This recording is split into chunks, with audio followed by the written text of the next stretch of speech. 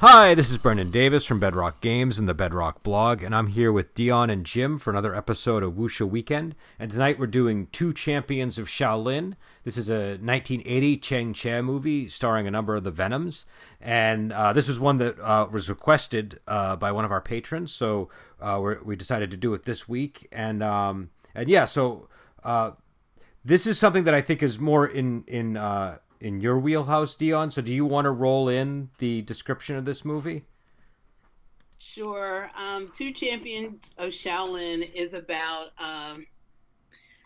there's a lot of politics involved, but it's mostly about Shaolin trying to take revenge on the Wu Dang clan, but the Wu Dang clan wants to get rid of them. And one of the characters was raised by Wu Dang, but his birth father was a Shaolin man. So he's conflicted on which side he belongs on. But eventually the big guns are brought in to wipe out the Shaolin men, and quite a bit of them are wiped out. And a lot of it's off camera, right? Like a lot of the stuff that's normally center stage in the stuff that's going on, like with Pai Mei and all that, it's all kind of off camera, and we're focused on. It almost feels like a subplot of like a typical movie focused on this subject, wouldn't you say? Or would you disagree with that? I feel like we're kind of dealing with these characters that are in the city, and there's this feud going on, but it all feels like it's stuff that's normally like not the focus. I think it's bringing a microscope onto such, not a small problem, but it's so focused on just a little portion of the problem and not the big picture. So we're getting to see the nitty gritty, but the big planning and controversies happen off camera, and we only get bits and pieces of the story through the characters. Yeah. I kind of like that about this one because it feels different than other movies. The motivations and the conflicts are all coming from these other stories that this show isn't going to really deal with. It's going to show you what the fallout of that is. Yeah. How does this affect the characters' lives? You know, we're not going to go big picture. We're going to, like you said, microscope, just zoom right in on their lives. What does this mean for them? No, and I like exactly. I like that about this movie because it felt like it's almost like it was a smaller story set in a bigger world. Like the world felt bigger because sometimes when you make those big world-shaping events the center of the story, it feels like the characters are getting dragged along by it because they kind of have to be there for all of these key moments. And this was more like, no, that stuff's happening off camera and they're hearing about it and it's entering into things, but you're really kind of just focused on this small group of characters and what's going on with them, and in fairly limited locations too. You're not really, it's not dealing with like epic scenery. There's no, burning of Shaolin temple scene or anything like that. It's all fairly, mundane and character focused. So I did like that about this movie. I think it's really good story formulation this way, because you also have the opposite problem many times where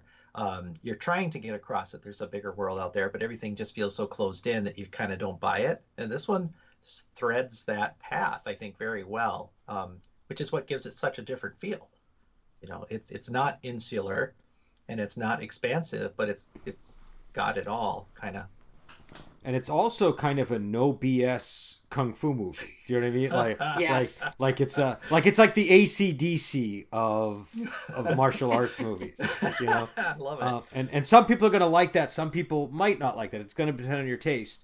But this is it's got like a feud between two sects. It's got like brash heroes and conniving villains, and it's got you got a little love story in there. You got a little love story, but you also have like a tragic massacre on a wedding night. Do you know what I mean?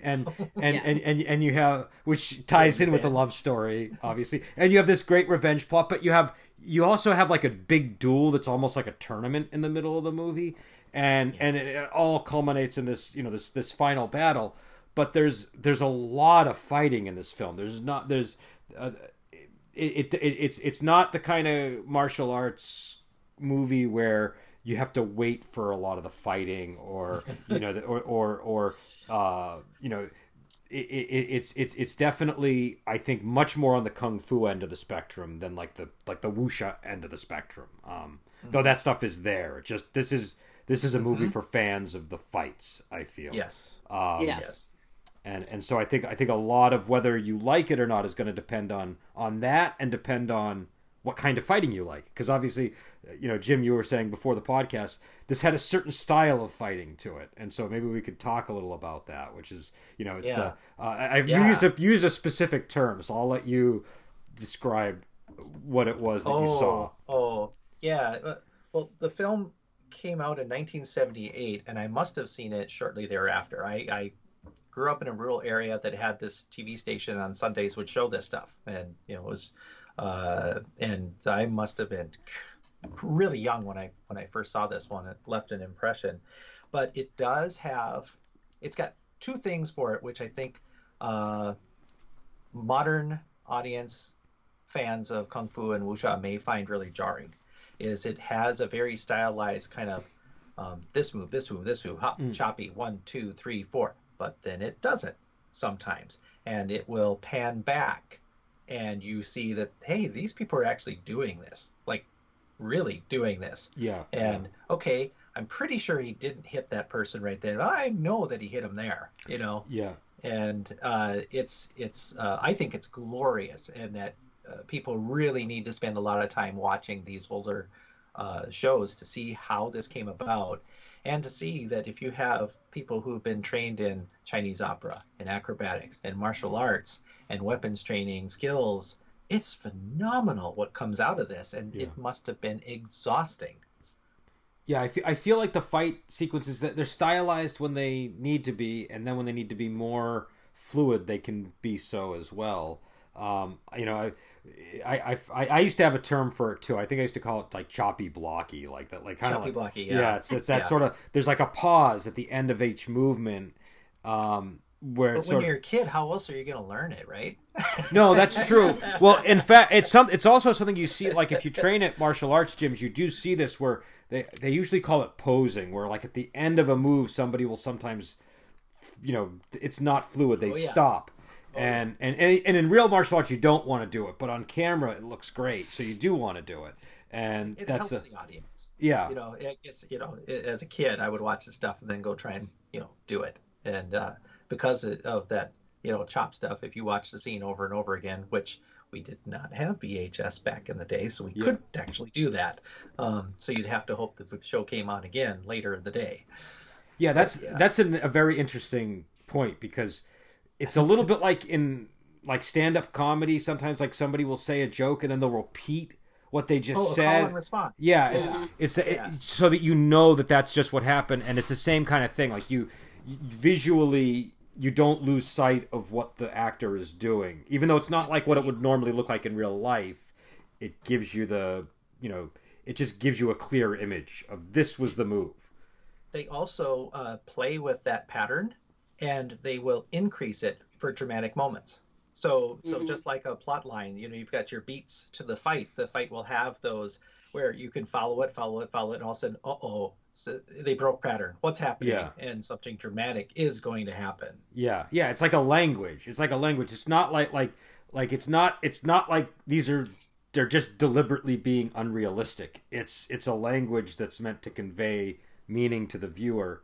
And you know, and as you said, like these are people that are all well trained. They can do the movement however it needs to be done, but sometimes it needs to be done in this manner to convey the meaning or like, you know, just to emphasize, okay, this was the maneuver that this guy just did.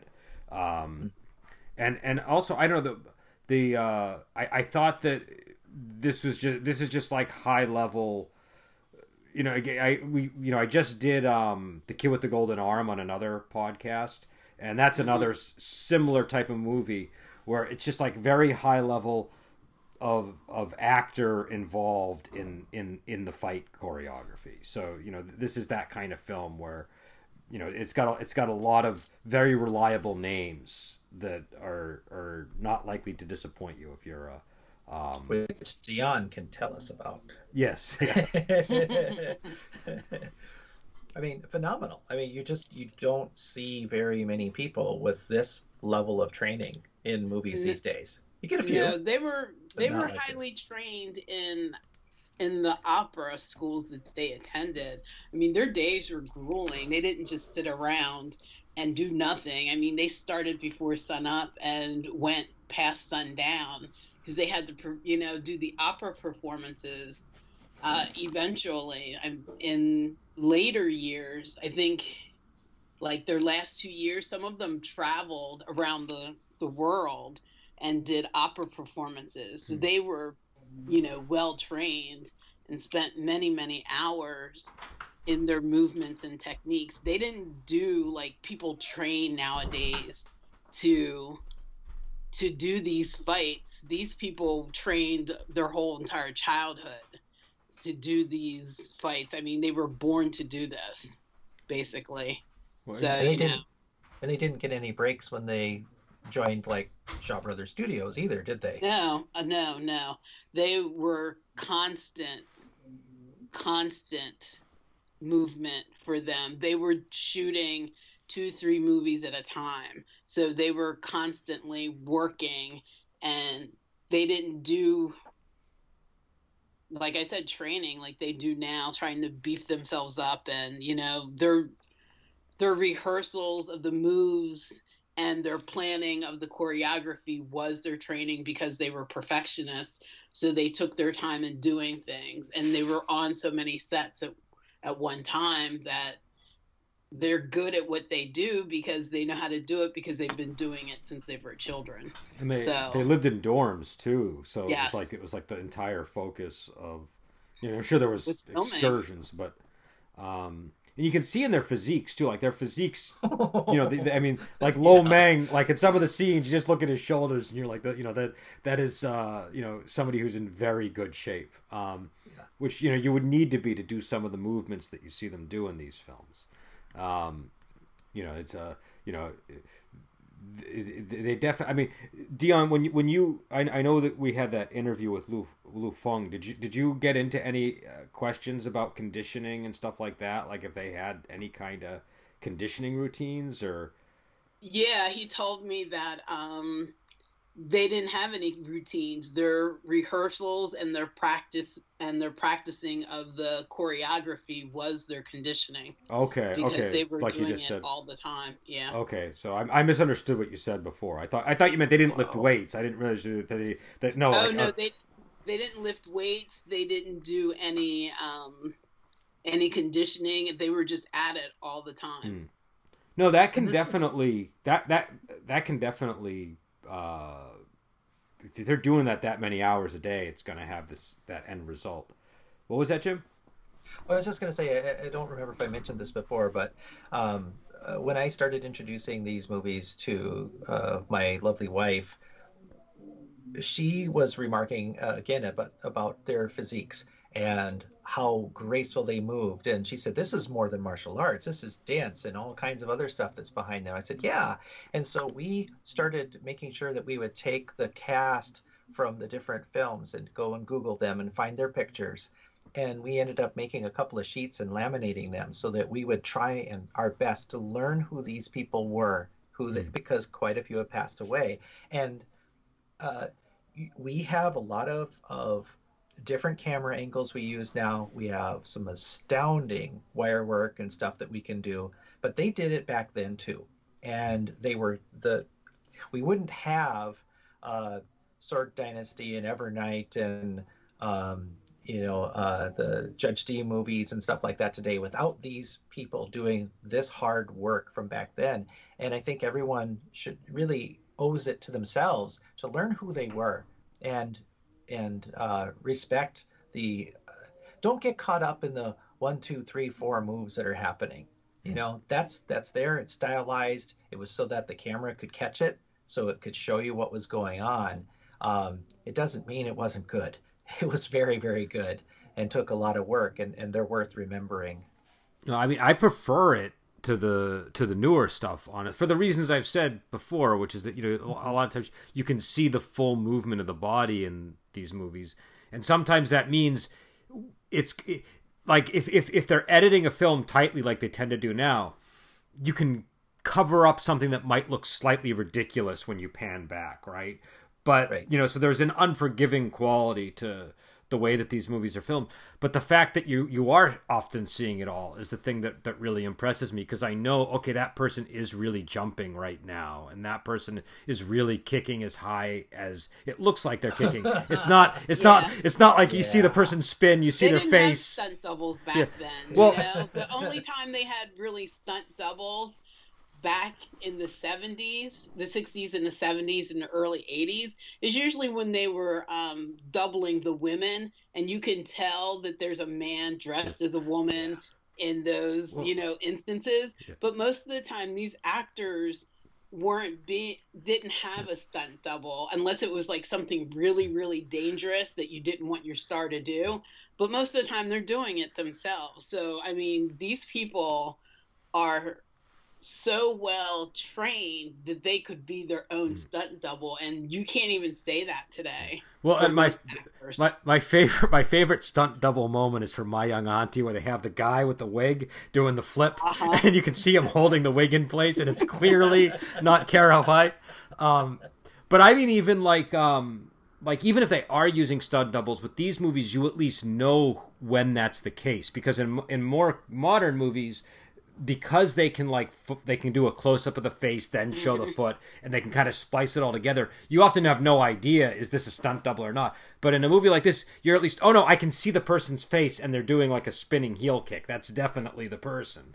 So I feel like it's just clearer who is doing what, and when they do those shifts, like in the My Young Auntie example, it's like they're not even bothered to hide it. It's just, you know, I mean, they're almost making like that scene. I thought my read of that scene was that they were almost drawing attention to the fact that it was a stunt double, because it looked so opposite of what she looks like that it, Right. you know,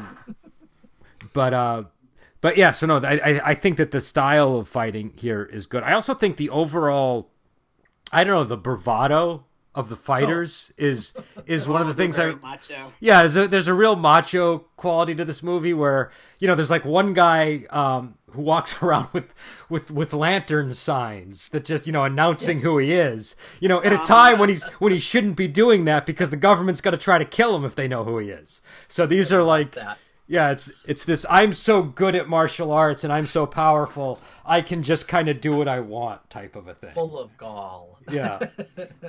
Yeah, I think it works really well with the whole backdrop of this feuding sect war, and, you know, it just adds to the scenes when they have the duels. And there's also even development of one of the characters' martial arts. Like one guy, he initially meets the character with all those knives. He has like 12 knives on him, and he can basically just like, you know, throw a hail of daggers at you.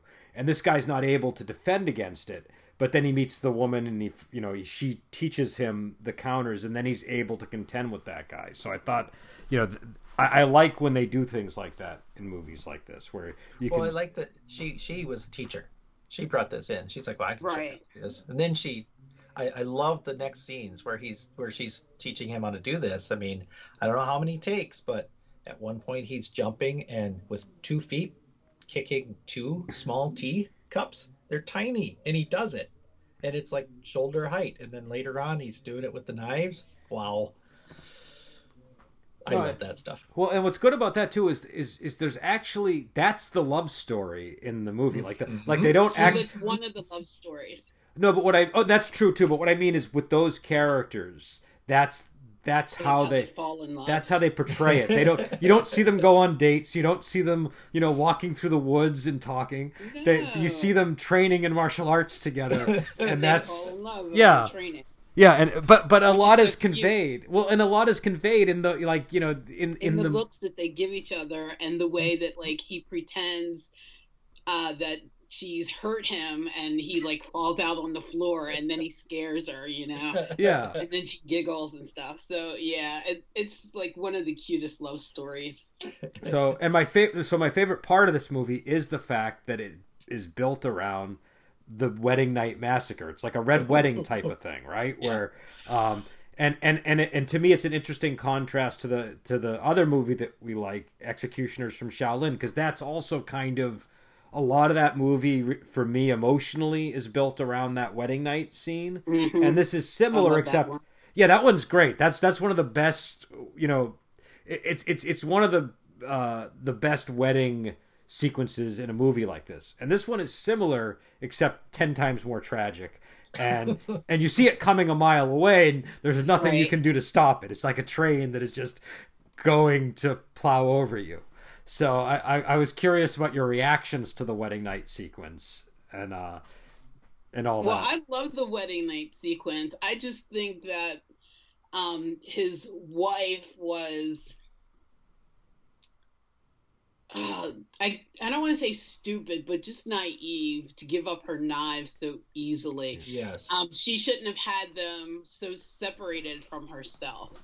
I know it's her wedding night, and typically in Chinese culture, knives are bad luck at a wedding,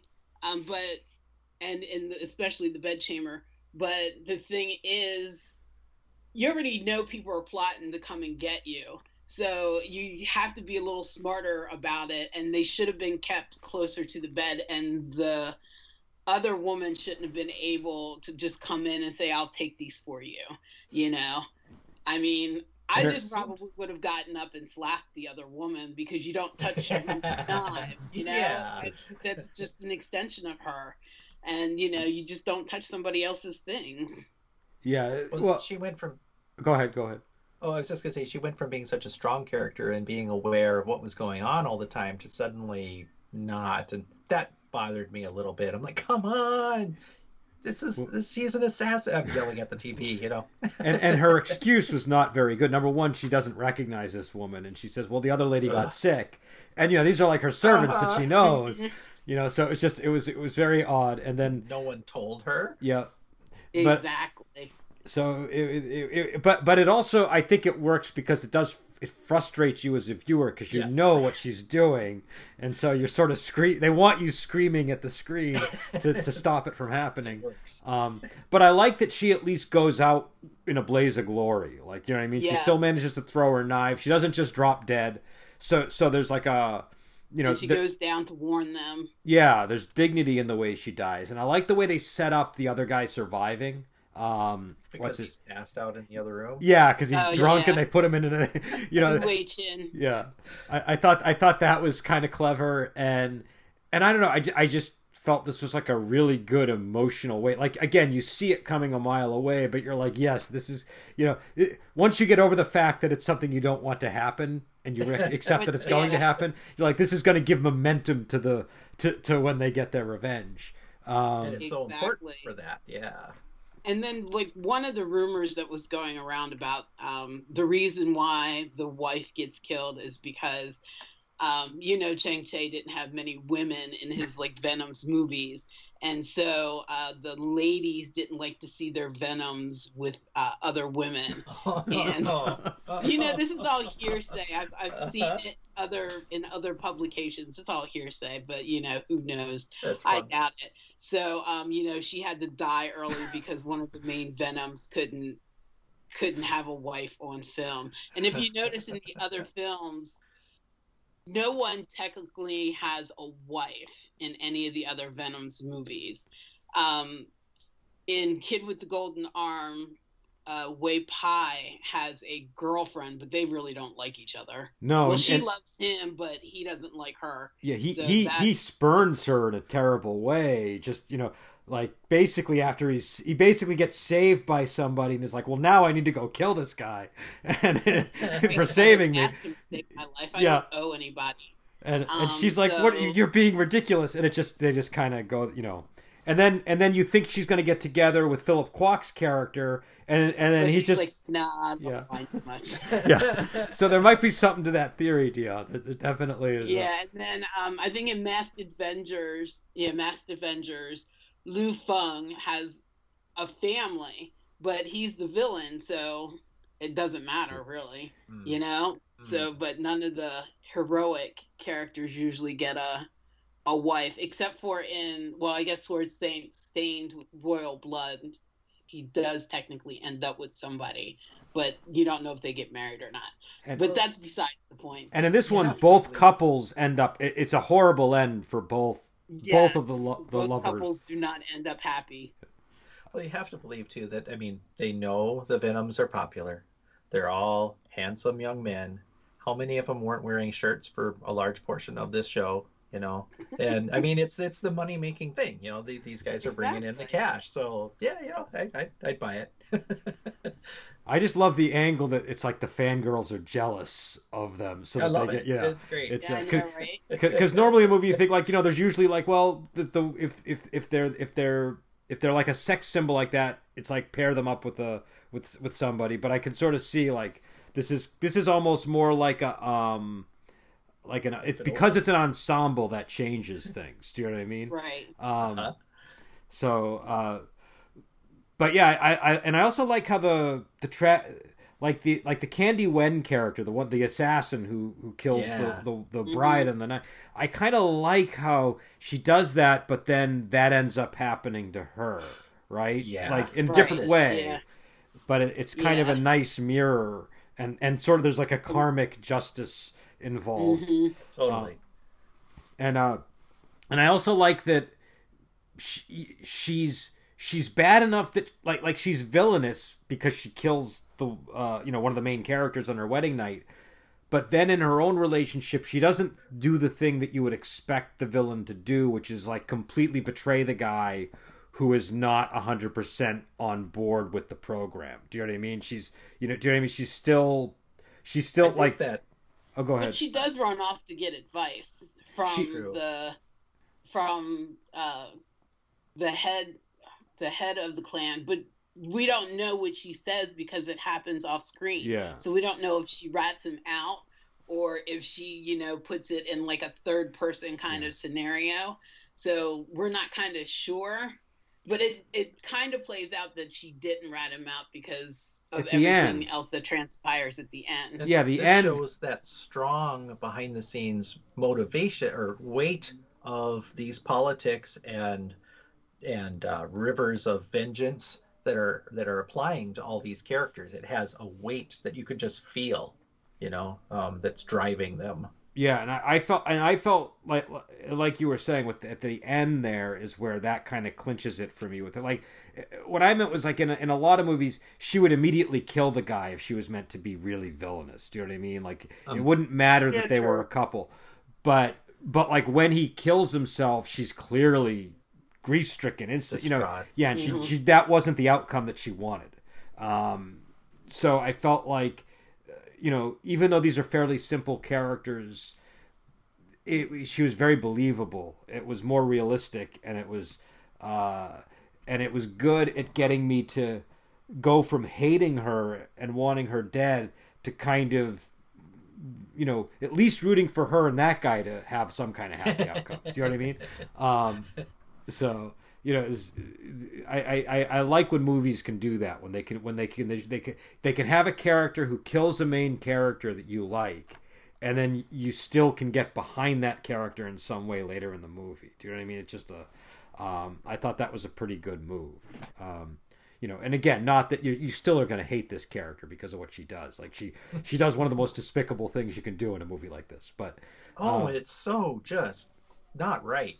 The music builds up, the camera angles, everything is just saying it's coming. Yeah. You can't stop it. This is definitely, and it's interesting now seeing it because there have been, a lot of, there's obviously like I referenced the Red Wedding. There's been a lot of, like more atmospherically dramatized versions of this kind of a thing. but it's interesting to see it in this style of movie, I think. I also thought it was interesting that a little bit of the revenge motivate, like you expect it to be, okay, now it's on because you've murdered my wife, but that's a little bit undercut. There's a scene, I'm losing track of the details, but I remember there being a scene where somebody basically says to him, well, everybody in the world suffers, not just you. Do you know what I mean? Yeah, because he the Chinese Hercules is Lo Ming's character, and he, instead of wanting to take revenge, he wallows in his pity of losing his wife and his brother-in-law. And so he goes and stands at their graves every day for a while. And, you know, one of his other brothers comes and says, well, everybody suffers. You know, we all die and we've all lost people. Get over it. You know, you got to basically get over it and do what you need to do. You know, and we have this mission that we have to accomplish. Our clan is being wiped out, and you're sitting here having the pity party, and that's not what you're about. You need to take revenge for your wife and your brother-in-law. And then at the same scene that this is going on, Lu Feng's character makes his entrance into the movie. This is one of the worst movies for me because it takes so long for him to come into the movie. But what makes it good for me is the way he makes his dramatic entrance into the movie. You know, you don't see his face when he comes in, and his back is to everything. His servants are, you know, preparing his little place, and then he does this turn and he has this smirk and he's waving this fan, and it's kind of like, yeah, I got something for you, Chinese Hercules. So you know it's all about the business. And then he, you know, pulls on the charm and gets them all to be his friend. All the while, it's very charming in this scene. Them out. Yeah, he's very, very charming in this movie. And it's perfect for him too because he can go either way. Do you know what I mean? Yeah. It could, you know, you would have believed it if he ended up being a nice guy, but you also believe it when he ends up being not so nice of a guy. And I like it's high level villainy because there's that, I know I'm doing something bad twinkle in his eyes. Do you know what I mean? It's so I really enjoyed his character, and I like that, you know, he becomes kind of the main opponent. Do you know what I mean? Like, he's because the other guys, they're okay, but they're not quite at his level in terms of, you know, serving as a foil for the heroes. And so I think you both. Sorry, did I cut you off? Oh no, go ahead. I was gonna say I think you both really nailed what makes this villain special. Typically, when you have these stories about one side versus another, things escalate, and then eventually the really evil side brings in the killer. And the killer is always so quiet and just deadly and stares. Not this guy. He's here because he likes doing this. Things are about to get real and fun for him, and people are going to die at his hands. And you're just like, wow, this is not good at all for our heroes. And he's enjoying everything about it too, like the whole process. You know, he's oh, I wish I knew how to fight. You know, he just like, you know. Yeah, I'm just a poor scholar. Well, he's not exactly a poor scholar. He's a rich scholar, but he really would love to know how to fight. And he's just so enamored by the fighters because they are fighting for their country and for what's right. And he wish he could do the same thing.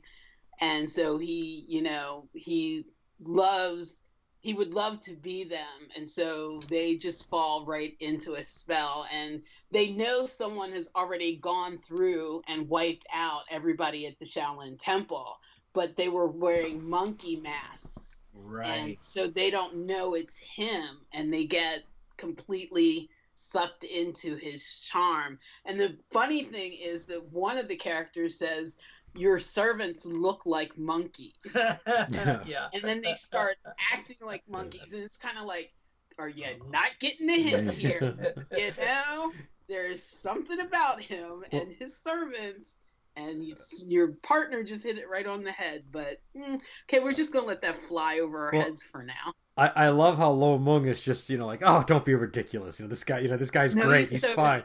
Yeah. He gives us food and wine, and then eventually he gives them swords. Oh, he's just a wonderful, helpful guy. This is where I feel that makes this film special is they play with you as the audience. They're not just telling you a story; they're playing with you. Yeah. They know what they're doing to you, and they're having a great time doing it. Yeah, because so it's a little more participatory than many other films. Yeah, because they know that what's going to happen, and the audience knows, but the character doesn't. So there's sort of like if it was a stage play, people would be shouting at the character to look behind you, and the actor might even be kind of like almost listening to the audience, but not quite looking in the right spot. It's that kind of an experience. So. I guess all storytelling does stuff to this extent, but I found that this film in particular just it plays with you. It's a ride. It's like a carnival ride. Yes, definitely. And I think it's a I don't know, it's just kind of a fun late. I mean, this is, what was it, 1980? You said 1978. It says 1980. 1980. Is it? Sometimes there's discrepancies too, so I wanted to. Yeah, I see 80 in another one. Yeah. But it's 80. Is it 80? Okay, so 1980. That's kind of a late Shaw Brothers movie at this point. So we're kind of getting to the point where, like, I don't know, this is like the last flares of really fun, good martial arts from them are kind of, before we get to movies like Journey of the Doomed and things like that don't land so well. This was a quite an enjoyable movie, I thought. I guess we should. Do we miss anything to cover before we get into our ratings and recommendations, or did we cover everything? Like I almost want to talk about the tournament, but then I remember it, and then I don't want to. Now, why is that? What is it? Let's use the term emasculation. Oh, that's I forgot. Oh, I forgot. Yeah. It's funny. I like block that out of my mind every time I see it. But that scene surprises me every single time. I don't know. Yes. So this is not the only movie that does this. I've seen this in at least 3 or 4 other movies like this. But it's the way it's done. Like I've seen it at least 3 times, I feel, but it never has felt so plausibly bloody as it does in this scene. And it's a moment where anybody when I've watched this in the past with friends, everybody leaps back onto the chair or into the back of the couch, and they all go, "Oh!" So it's pretty gross. For those who don't know, basically, there's a guy grabs another man's crotch while he's flying midair and castrates him with his bare hands. It's for a movie of this time with these effects, I would say it's pretty gruesome, I would say. Yeah. And it's not that it's like drenched in blood. It's just that it looks believable. It makes you uncomfortable to see. That's some hand strength. Yeah. I don't know where you learned that move, but it definitely. And I don't know how you practice it, but. He disdainfully throws what he grabbed on the tournament floor. It's like there. Wow. Just wow. What I love about this movie is every time I've seen it in a movie, it's always 100% fatal. It always kills you. It always kills you. And it's definitely a humiliating way to die. And the way the guy dies in this one is to me was kind of funny, because he kind of like has this look on his face that's kind of like, ooh, surprise, and then he puts his hands down there and then he dies. There is some physical comedy to it, I suppose. But I do like how this is what propels them to be like, okay, the woman who taught him how to deflect that guy's knives attack, must, because this is the guy who they're getting vengeance for, right? So I like that. Oh, go ahead. And she shows up with her bag of knives, and you think this is just gonna really get crazy here. No, it doesn't go that direction. It's suddenly shocking. And well, she does keep the others at bay so that they don't all attack them. She does keep them at bay with her knives. Right. But I just figured that she was gonna wipe them all out, but yeah, she didn't need to. I actually did put that crotch ripping maneuver in one of my games at one point.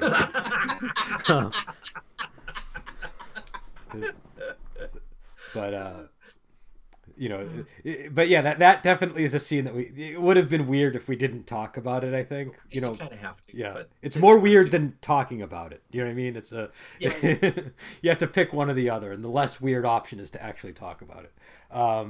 But yeah, that I think this definitely is the best version of that move in a movie.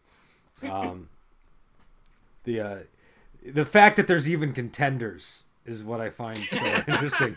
But now I gotta find out where the other movies I know are. I've seen. I swear to you, there's. Well, didn't what was it? Legendary Weapons of China has it, right? Yep. A guy does it to himself, I think. Yeah. And I know I've seen one where the guy does like two-handed to two different people. I feel like this is. I think my estimate is conservative. I think this comes up a lot. But I'll have to go through all of the movies I've seen and document each instance. Death by. Yeah. But yeah, so that is definitely a stunning moment. The tournament too is also kind of cool. Like I like when they have these kinds of scenes where it's like there's a gathering and there's sort of like a formal competition or duel, or that might have rules or some sense of propriety around it, and and it's sort of this thing that if they could have only found a way to not get involved in this, they would have maybe been able to avert the wedding night disaster. So Well, you wonder about the character who is towing the line.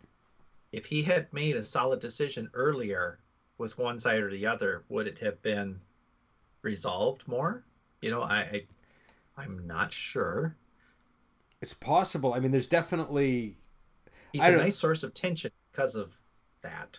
Yeah, I would agree with that. But Wu Dang was going to have to wipe Shaolin out eventually anyway, so I don't think really his conflict makes the story even better, but I just think that if he had chosen a side from either end, it still wouldn't have mattered.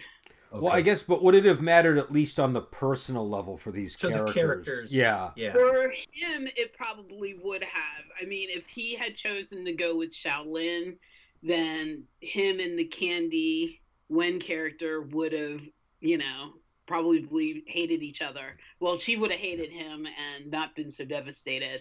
If he had gone with Wu Dang, then it does change it a little bit, but I don't think it changes anything about that scene. Like, he wouldn't have helped Lo Meng's character escape if he was firmly on the Wu Dang side, or given them any information. So I just think some things would have changed, but not the outcome. Okay. Yeah, she is really good at playing characters like that, by the way. Her and I actually like this character. This is one of my favorite characters of her, because I don't find her as whiny as she is in other movies. Yes, like the swordsman in the Enchantress movie, or good one. Or in what is it? Oh, the one Venom's movie, one of the rare Venom's movies that I don't like, where she's ding ding dong dong. She's annoying in that one. What's that one called? Hold on. If we haven't done that one, we should definitely do it at some point, because a Venom movie you don't like is certainly worth talking about. Oh, there are a lot of reasons why I do not like that one. What's it called?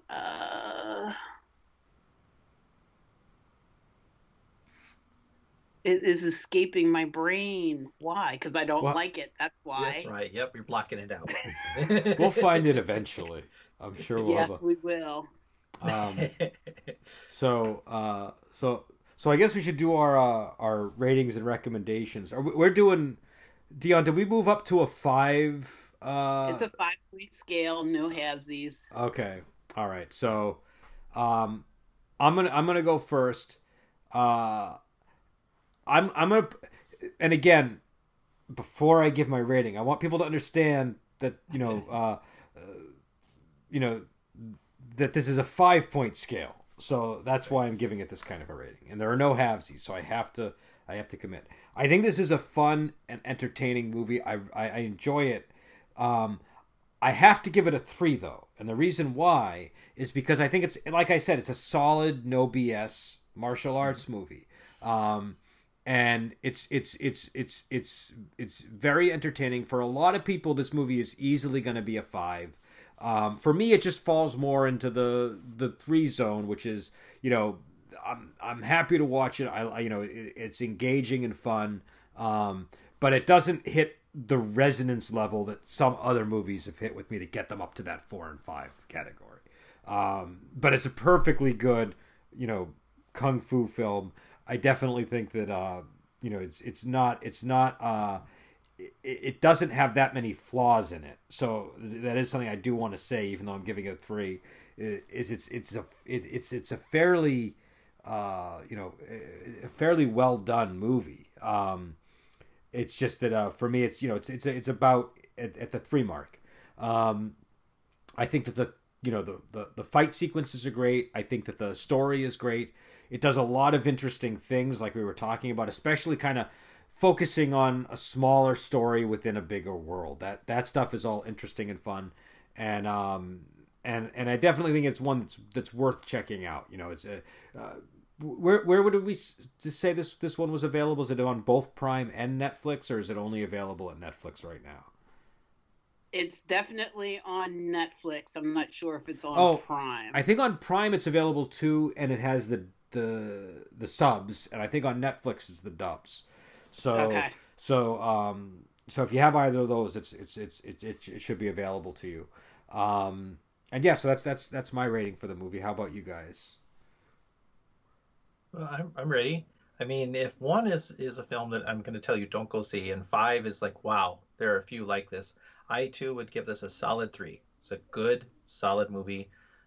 You get a 15+ minute fight at the end. I mean, it can be exhausting. It's if you like kung fu movies, this is a good example of them. You're going to get a lot of recurring actors that you've seen before. I think you can get a little lost in this film. Either you start watching the fights too much and you're forgetting that there's a story going on, or you're trying to impose what you think the story should be, but it's not going to go the way you want it to. And I think that's all great. Like I think I called it before. This one is like a carnival ride. You don't get a huge showcase of weapons, but what is there is really cool. I mean, knives flying through the air and coming back like boomerangs is pretty darn cool. I think the thing for me that prevents it from being a 4 is a few times where there's just some, and maybe it's a translation issue, culture issue that I don't get, but a bit of camp where I didn't want it, because I wanted them to embrace the tragedy or embrace something cool that happened, and instead they kind of wink at you and move on. And I'm kind of like, no, come on, but yeah, so yeah, a film that I could easily recommend to others, a great example of the genre. Before I give mine, I want to know where one of those moments of camp is for you. Okay. When both, okay, I both like it and hate it, but one we mentioned where the guy has suffered horribly at the tournament, and he doesn't die until he realizes what happened to him. Mm-hmm. It's like, oh, okay. And then towards the end, one that stands out that I remember is it part of it. If they had just done it differently, I think it could have been horrifically tragic, just wonderful, is when our lead hero and lead villain have killed themselves, realize that they've killed themselves, look at each other and kind of laugh, and then suddenly abruptly die. And had that scene been done a little differently, I think we could have experienced the futility of it. Maybe seen that their lives had led to this. They were very well matched all the way up. Well, they ended up because of circumstances, and part of me was just like, oh, missed opportunity. Well, the two that end up looking at each other and laughing when they die were actually friends. They weren't True. the hero and the villain. Oh, okay, then I lost track. Yeah, the villain was actually Oh, he had been bent killed. over, and he had been Yeah, killed, but he was yeah. bent over backwards in half, which I hate that scene because they do Yes. the popping, crackling noise. Yes. That I think is the worst Lu Feng death scene ever. But that's just my personal opinion. We'll have to compile a list of the best and the worst Lu Feng deaths, Dion. Well, I wouldn't say worst and the best, but I would say like the easier and the more harsh, I guess. Okay. But yeah, I have a list of those. We'll talk about that sometime. My rating is, I'm obviously going with the 4 because if I had to, I would give it a 3.5, but I'm bumping it up to a 4. It's in my top 10 of Venom's movies, and I like it because of the dual love stories and how they kind of mirror each other, even though one couple gets married and one couple doesn't, but what happens to one happens to the other. And I like all the fight scenes in it, and I like the training between Lo Meng and his future wife. I just think that everything was so well done, and usually they don't allow the woman to be the teacher, to teach her husband something. Like in Executioners of Shaolin, he wouldn't let his wife, teach him her technique so that he could kill Pai Mei, and then he ends up dying and the son has to do it. So you rarely get circumstances like that. So I think the movie was well put together. I like the pacing. It wasn't too slow.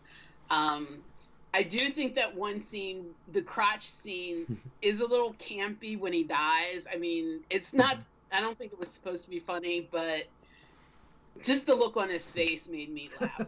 So, it's horrifying, but, I really like the movie. I wouldn't give it a 5 because for me, I didn't have the emotional attachment, and Brendan knows that I have to cry in order for a movie to get a 5. And that's how I was basing my rating. Is I have a similar thing where I need that emotional thing. In this movie, I could see it doing that for people.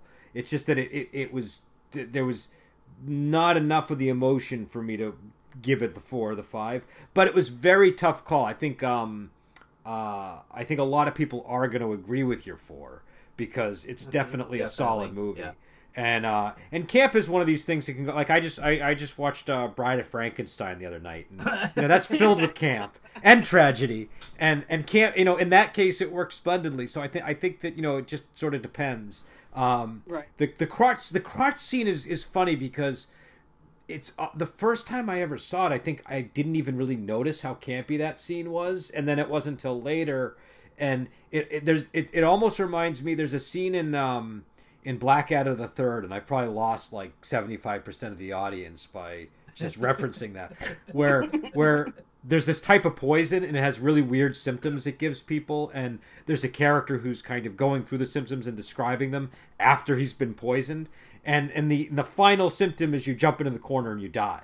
And he says, the last symptom is you jump in the corner and you die. And he jumps in the corner and dies. And it looks very ridiculous. And the way the guy died kind of resembles the physicality of that performance. So, it's a little jarring given that they just threw this horrific, really unnecessarily detailed,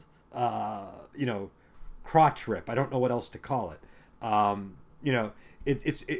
But that's kind of the movie's style. It kind of veers in and out of that campiness all the time. So, like with the Lu Feng stuff, like all of his villainy, it's all very like Vincent Price-esque in its, which I think is good. I think that, where the camp falls with you is going to really vary. And camp was just a couple of scenes. That's not what stopped it from being a 4 for me. There was much more to it than that. But again, solid 3 for me is a movie that I can recommend to people for sure. Yeah, sure. and that's why I mentioned AC/DC at the beginning, because it's like this. They're kind of unimpeachable. Do you know what I mean? It's like an unimpeachable rock music, And it's just a question of, do you really like this AC/DC song, or is it just kind of a, not one that resonates with you? And that's where I would put this movie, is that it's a solid, it's solid. It's just that it didn't get me to that level. You should see it. If you're a collector, you should have it in your collection. Definitely. And the movie that I couldn't remember is Ode to Gallantry. Oh, we did that one already, didn't we? Or am I confusing that with I think we might have. Or am I confusing that with The Long Road to Gallantry? Is that another movie? Oh, we did do Long Road to Gallantry, definitely. Yeah, I remember you liking that one, right? You liked Long Road. I did like that one. Okay. I don't like Ode to Gallantry. Okay, we're going to have to do Ode to Gallantry, I think, at some point. But all right, so we will depart. I think when have we decided, Dion? Are we going to be doing Legend of the Demon Cat next, or something? If we can find it. Something spooky for October. Yeah, we're going to try to do something suitable for Halloween. So I really like Legend of the Demon Cat, so hopefully we can find it and do it. But if not, we'll find something equally good. But honestly, it's I thought it was spectacular, but I feel like just by saying that, I'm jinxing the whole thing, and it's gonna be where you see it and you're like, what the hell was he thinking, liking this movie? It's so bizarre. I'll text you right now. Yeah, I will. What do you have me watching? I will hear it immediately. But that's good, because that's better conversation than if it's just everybody agreeing. So we'll be back on with some kind of scary movie. And until then, we will talk to you later.